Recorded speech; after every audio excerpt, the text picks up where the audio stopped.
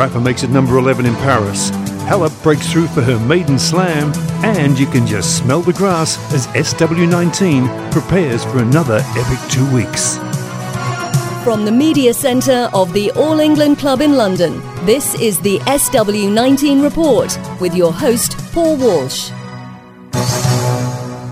Hi and welcome to the SW19 Report. I'm Paul Walsh, and the countdown has begun to the greatest tennis tournament on the planet. Long-range temperatures have us sitting at a very pleasant 20 degrees Celsius for day one, for the start of 2 exhilarating, exhausting and unpredictable weeks of tennis. And just to whet your appetite, let's go back to the men's final of 2001 for our Wimbledon classic memories. Wimbledon, the championships. Wimbledon, the memories.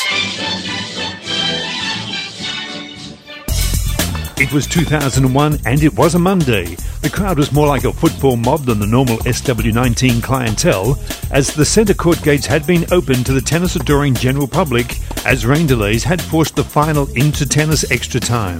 The combatants for the final were the wildcard entrant and 3 times runner-up Goran Ivanisevic and number 3 seed Patrick Rafter from Australia. Ivanisevic had swept past the likes of Roddick, Radzeski, Safin and Henman to book his place, while Rafter had encountered Usny, Enquist and Agassi along his journey. It was a packed house, and they weren't disappointed. 6-3, 3-6, 6-3, 2-6, 9-7 tells the story. Goran Ivanisevic, Wimbledon champion, 2001.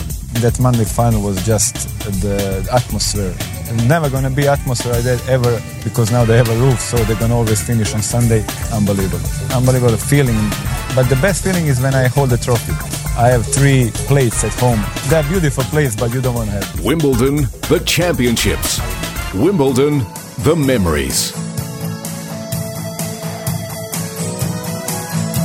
Well, there you go, a brief introduction to the SW19 report for 2018.